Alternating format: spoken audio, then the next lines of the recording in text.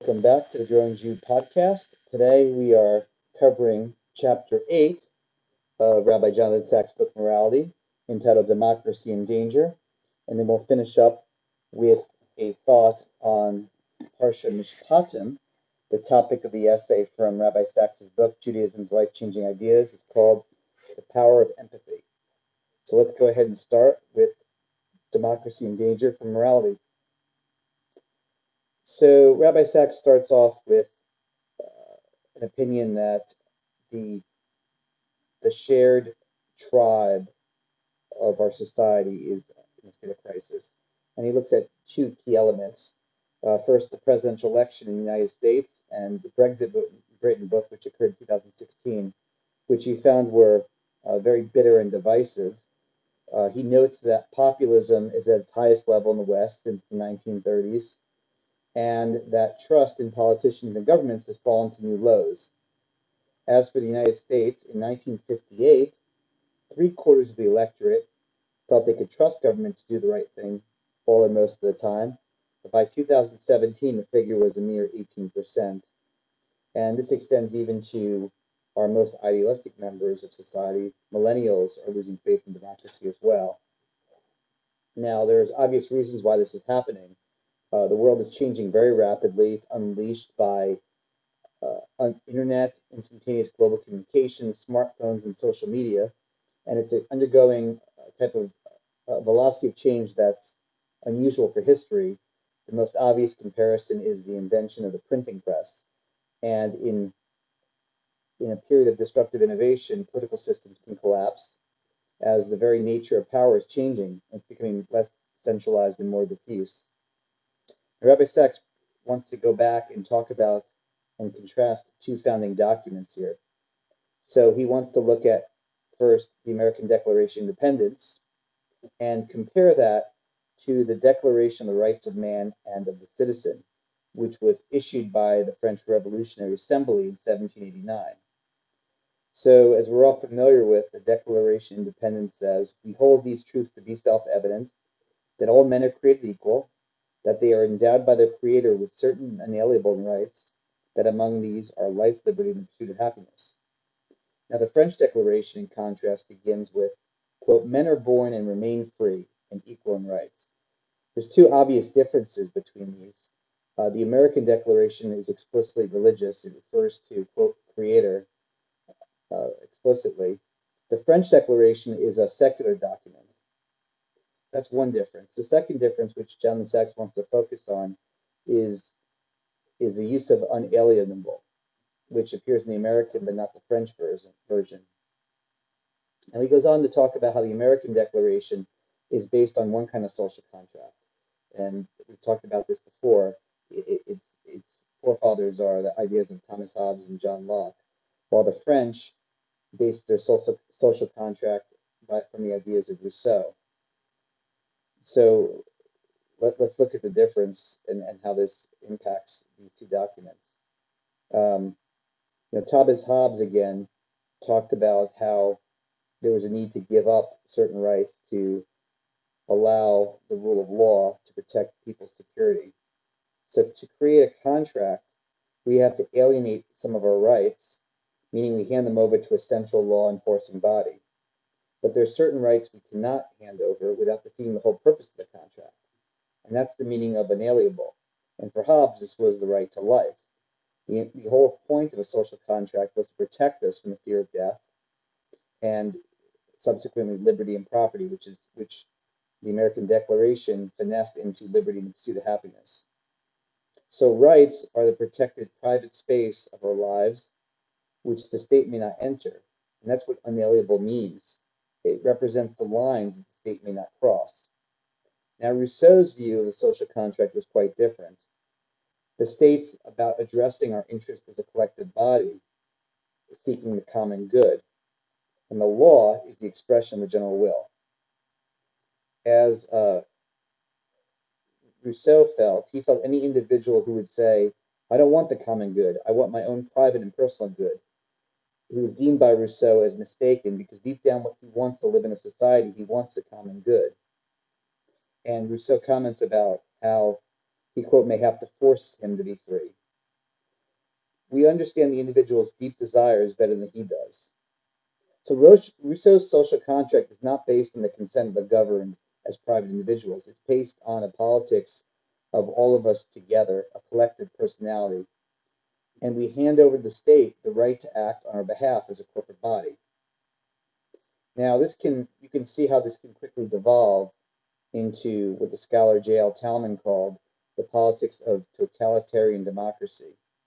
Now, Jonathan Sachs points out that Rousseau never intended for this kind of politics to work at the scope of a nation. He figured it could only work in small city-states such as Athens, and probably the best example in modern times would be the Israeli kibbutz, where everyone's part of decision-making. All property belongs to the group, not individuals, and everyone has his or her own task to do for the sake of all. This is a form of utopian politics, but the Rousseau-inspired French Revolution, or its later Marxist version, really became a dystopian nightmare. And we see that beginning soon after, during the Reign of Terror in 1793, following the French Revolution, where over 16,000 people were sentenced to death. And this is what can happen when we pursue the common good at the cost of individual liberty. Now, Rousseau would have been horrified to see his ideas used in such ways, but his version of the social contract is a theory of maximal, not minimal government. And his version of rights is the opposite of what Locke, Jefferson, and the Anglo-American tradition thought. Rights do not define an area into which the state may not intrude. To the contrary, they represent claims upon the state that only political action on the part of the state can bring about. So you're seeing very different perspectives on the role of the state and the need to separate yourself with protecting individual rights. And again, this goes back to the whole concept, as we talked about before, of unalienable rights. So the greatest difference is in the Anglo-American version, it's not the state that produces the highest social goods, it's the people. And they do that by coming together as families, communities, and voluntary associations. And the role of the state is to protect the space from the intrusion of politics. In contrast, the French revolutionary model, rights are delivered by the states, and families, communities, and voluntary associations are, in the eyes of the philosophers of the revolution, a distraction and a danger, because they're an arena where people can come together and promote their interests instead of leaving it to the state to create the common good. So in the French revolutionary model, there's only two arenas, the state and the individual. The state works for the common good, and that leaves individuals free to do whatever they like, so long as they do not harm others. Everything collective is political, a matter of power. For the Anglo-American model, there's something above and beyond the state and the market, and that's the multiplicity of places where we can come together, not because we're paid to, such as the market, and not because law forces us to, such as the state, but because we're moral beings who care about the neighbor and the stranger. Not everything collective is political. Some of it is moral, a matter not of power, but of conscience, duty, and virtue. What Rabbi Sachs argues here is that the French model has come to dominate more and more of Europe and America, and with it, rights have ceased to be restrictions in the scope of the state, and instead they're becoming entitlements, with demands of action to the state. And as that happens, communities atrophy and voluntary associations lose their power, and people start turning to their state for needs that were otherwise met voluntarily by their community. With this, society withers and the scope of government increases.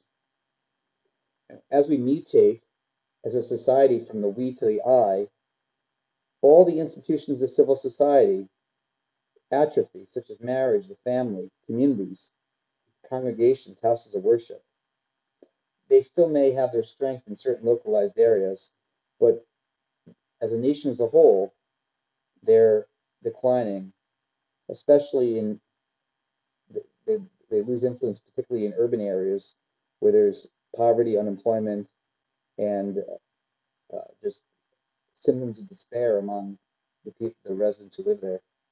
So when civil society grows weak and all that's left is the market and state, what becomes of it? Well, what happens is people start making demands in the state for things the state can't satisfy, because the state can't create strong families or supportive communities. It can't provide children with stable and responsible parents. It can finance schools, but it cannot inspire teachers. It cannot generate the work ethic. Self-control and resilience are vital if individuals are to escape the vicious circle of poverty. So, as rights are increasingly thought of as entitlements, at the very time that the feeling of collective responsibility, is growing weaker. And this results in people who are successful, who have taken advantage of the society, seceding from the masses. So you see the rich separating themselves off and not recognizing any responsibility to the poor. You create a dual society. Now, ultimately, what happens is, well, as more and more is put on society to make up for the gaps that civil associations and voluntary organizations put together and were responsible for, neighbors helping neighbors, as that is thrust more into state hands, realizing that states can't accomplish this, the unmet expectations generate a mood of betrayal and resentment. And with that, people lose faith in politics and politicians. And that's when things can get dangerous with riots, anger, violence, and widespread cynicism among uh, about the value of democratic freedom. And this is where populism begins. It's born out of real grievance, genuine distress, and a widespread sense of injustice and humiliation. There's a book by J.D. Vance called Hillbilly Elegy, which talks about when people not just feel like they've been betrayed, but truly have been betrayed and neglected, when they feel the institutions and the elites that they once trusted don't care about them. They turn off and they remove themselves from civil society and seek a populist approach. Now, populism really involves magical thinking. There's a belief that a strong leader with contempt for the democratic process, divisive rhetoric, who's relaxed about the truth or otherwise, ignores the convention and normal politics, appeals directly to the people, and blames the state or some subgroup of the nation as the cause of its problems, sometimes neighboring nations or people. And instead of speaking to the better angels of our nature, they speak to the worst of us. And that this person can only they can restore a nation's former greatness. And that's what Rabbi Sack argues is magical thinking.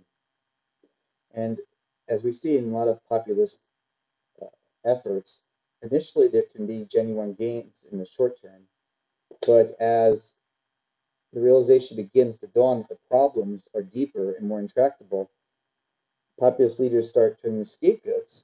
In historical terms, that's often been uh, minorities, it's oftentimes been the Jews, and there's a trend towards authoritarianism, where rights get swept aside, including justice and liberty itself. Now, one of the first people to warn us about this risk was Plato, who said that democracy would always degenerate into tyranny. Athens, actually, 2 centuries later, sentenced Plato's teacher Socrates to death for corrupting the young by teaching them a question. So the markets cannot deliver distributive justice.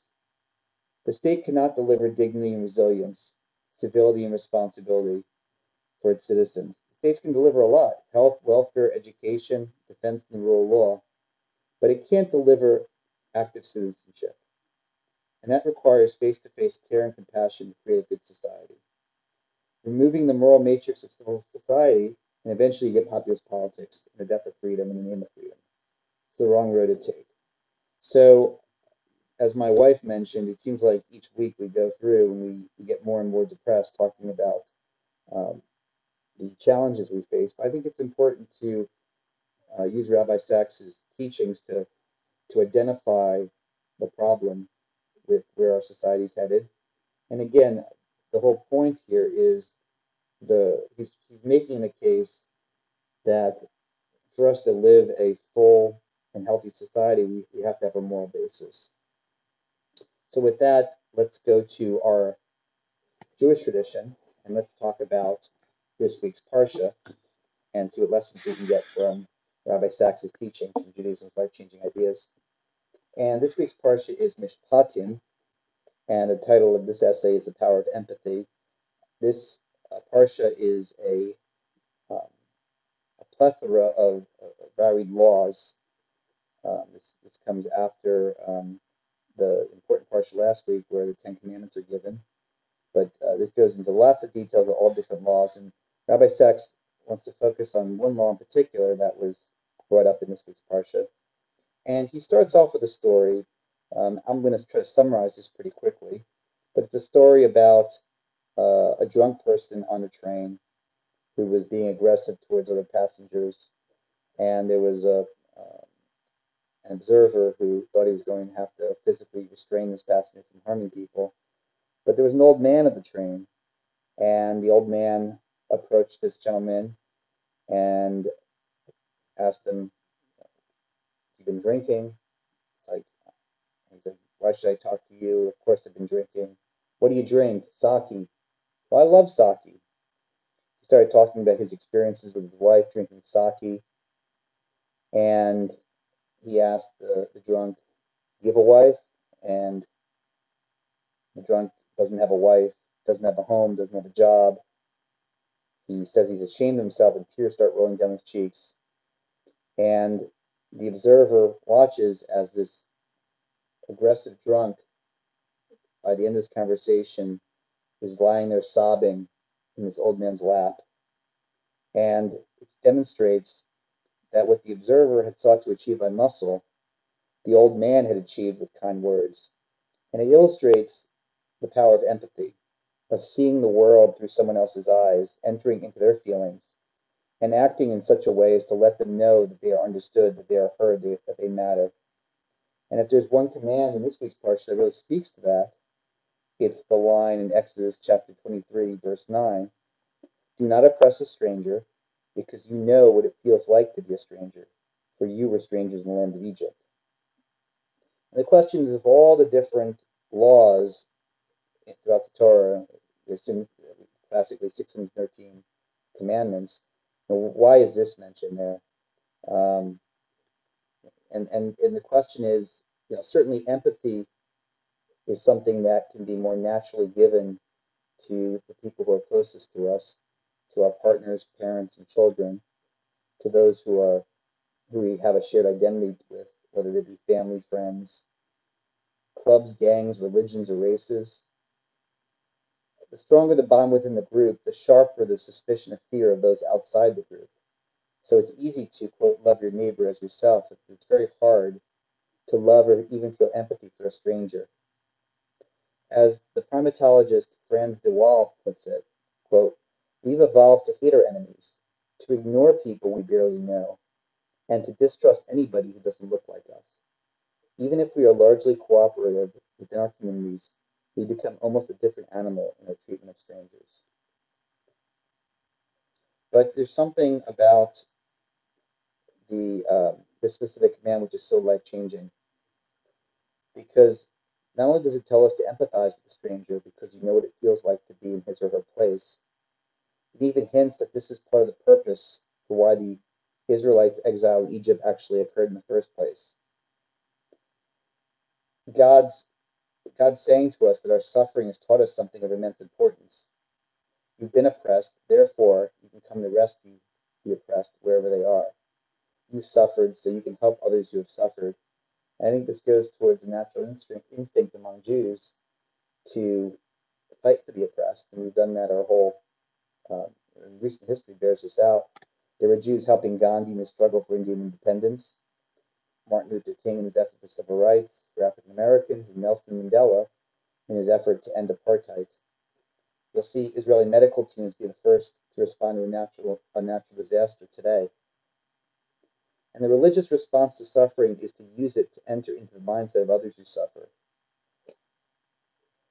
Rabbi Sack points out that oftentimes he felt Holocaust survivors were those who most easily identified with victims of ethnic war in areas such as Bosnia, Rwanda, Kosovo, and Darfur. Now, Rabbi Sack, in the previous work, Not in God's Name, he argued that empathy is structured into the way the Torah tells certain stories. And if you look at the story of Hagar and Ishmael when they're sent away in the desert, or Esau when he enters in his father's presence to receive a blessing, only to find that Jacob already got the blessing first. And Leah's feelings when she realizes that Jacob loves Rachel more. These are all stories that force us into recognizing the humanity of the other, that person who seems unloved, unchosen, rejected. So why is the Torah telling us these stories in the first place? So we know that the Torah is not a history book. It's essentially a book of law. And again, this parsha is filled with laws. But law without empathy equals justice without compassion. Rashi says, originally God planned to create the world through the attribute of justice, but saw that it could not survive on that basis alone. Therefore, he prefaced it with the attribute of compassion, joined with that of justice. That's how God acts and how he wants us to act, and narrative is a powerful way for us to understand that.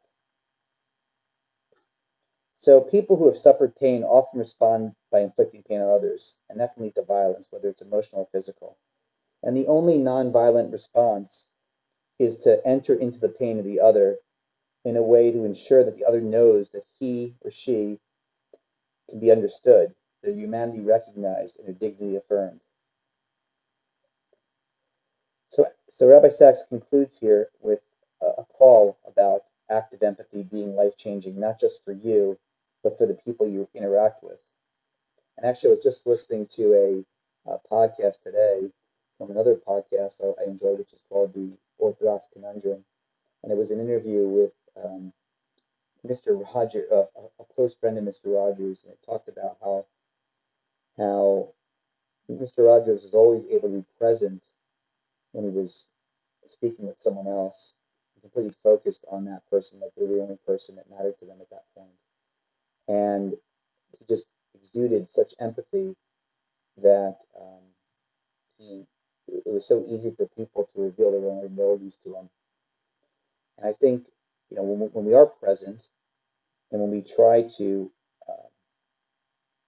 put ourselves in a position where we can try to relate to the other, we are doing God's work here on earth. So the life-changing idea from this week's Parsha Mishpatim is if you seek to change anyone's behavior, you have to enter into their mindset and then say the word or do the deed that speaks to their emotions, not yours. Only by being empathetic and developing that skill can we really form real bonds with other people. And if we want to not just understand them, but help them, we really have to come to the place they're at, not to our own place. So hope everyone enjoyed these ideas and look forward to talking to you next week.